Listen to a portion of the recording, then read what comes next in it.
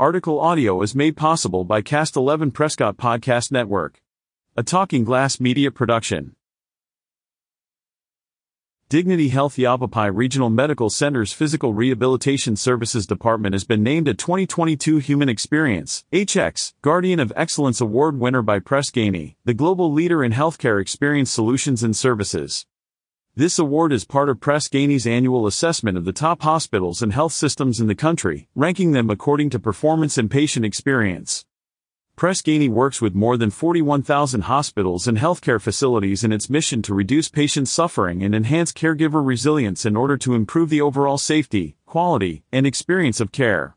Winning the Press Ganey HX Guardian of Excellence Award places Yavapai Regional in the top 1% of healthcare providers in delivering superior patient experience in the last year.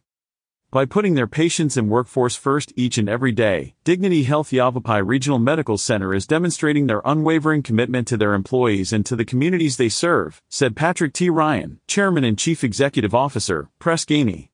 The caregivers at YRMC have inspired us with the compassion, empathy, and human connection they bring to the clinical healthcare setting.